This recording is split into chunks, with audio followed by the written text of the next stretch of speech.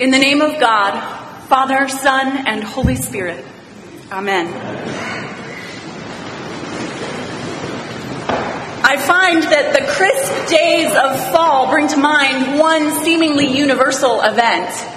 And no, I'm not referring to Halloween or to Thanksgiving. I'm thinking of homecoming. You know, when we visit our alma maters in order to relive the past. I remember one particular homecoming weekend when I was still a student at Wheaton College. And while I was at Wheaton, we underwent a major change in our sense of identity as a school. For my first 3 years, our sports mascot had been the Crusaders. In theory, we could say that our name referred to the evangelistic crusades that were carried out by famous alumnus Billy Graham. But to be honest, we were Crusaders long before the first Billy Graham crusade in 1947, and the picture of a knight on horseback always accompanied our name, which meant that we, as Crusaders, were alluding back to the infamous crusades of the Middle Ages, when the nations of Europe tried to reclaim the Holy Land through battle. The church at the time had endorsed those wars, but many horrible atrocities were committed in the name of Christ during them. So, in order to distance itself from these images of violence, the administration at my college decided to change our mascot. It was good PR. For months, they took suggestions from students, faculty, and alumni. Finally, in the fall of my senior year, they unveiled our new mascot. Instead of being the Crusaders, we were now the Wheaton Thunder. That's right, Thunder. That year on homecoming weekend, I found myself walking behind what was obviously an alumni couple as they walked across campus to go to the football stadium. And I heard them as they walked. I could overhear little bits of their conversation, and they'd pass by, a beloved part of the campus that had changed, and I could hear them lamenting the change as they noticed it. And then, of course, the inevitable topic of the new mascot came up. The husband grumbled about the trade of Thunder for the Crusaders. Thunder was vague. It was not even really biblical, was it? No one liked it. How are they possibly going to show thunder? All of these things. And finally, he blurted out, "In my day, we wouldn't have cared what people outside thought of us." In my day, indeed. How many times might we have said that very phrase, in my day? Because it's true that hindsight is 20/20. The perfect past that we recall with rosy nostalgia probably didn't exist at all. The late comedian George Carlin said that inside every cynical person is a disappointed idealist. That disgruntled Wheaton alumnus was no mere cynic. He was a disappointed idealist. Nothing could ever measure up to those idealized years when he was a young college student.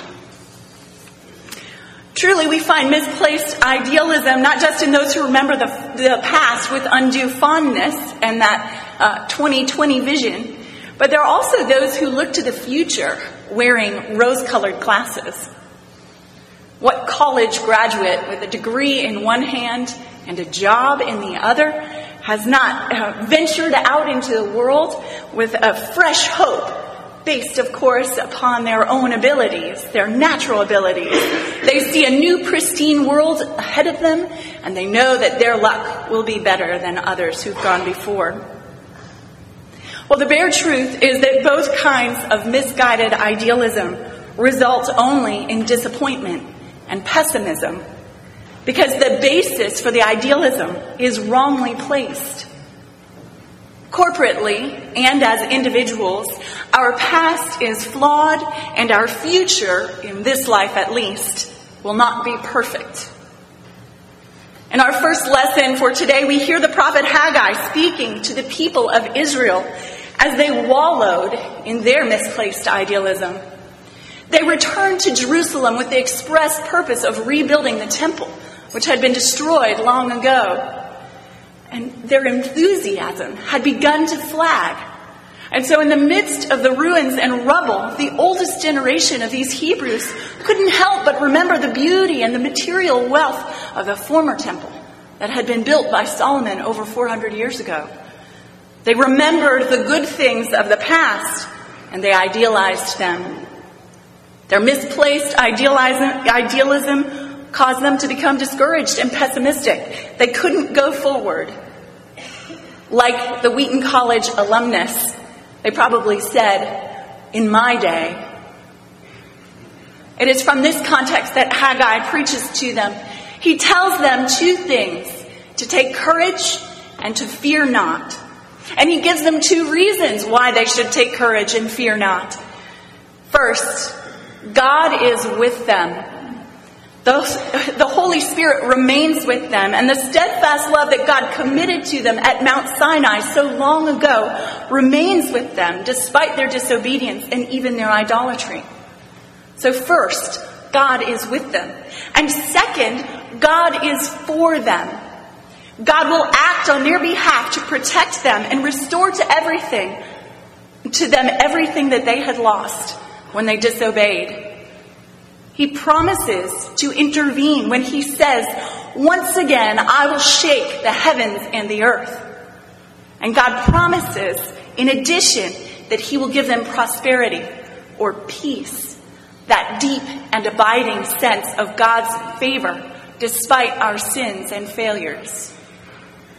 God fulfilled all these promises to the Jewish people in many small ways, but of course in one great big way, in sending a Messiah, Jesus Christ.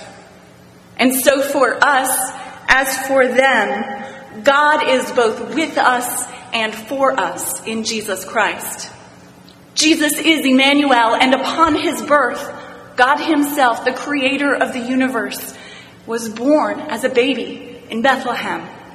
Jesus has experienced the trials and temptations that are part and parcel of what it means to be a human being in a fallen world. Jesus knows what we go through. In Jesus, God is with us. And through Jesus, God is for us.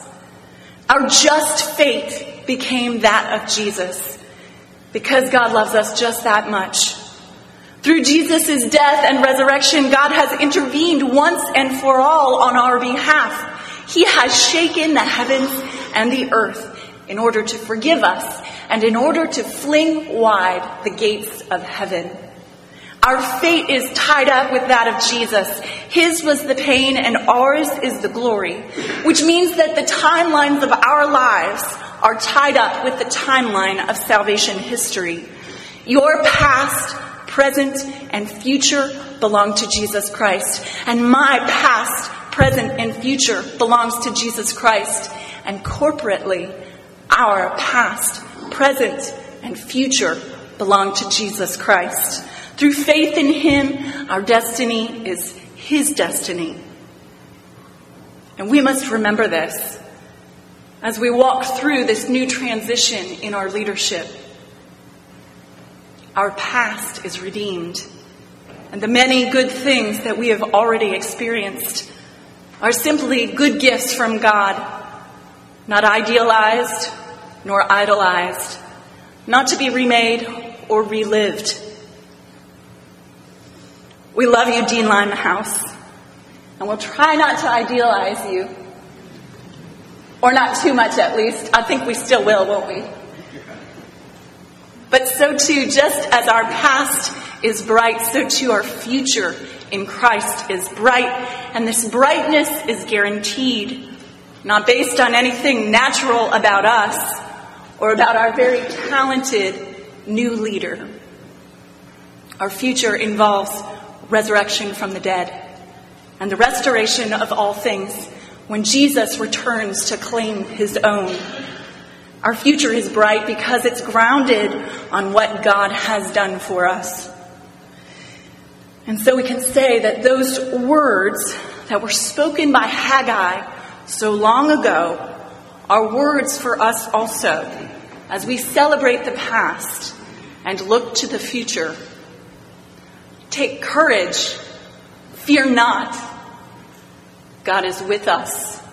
And through Jesus Christ, God is for us. And for that we can say, thanks be to God.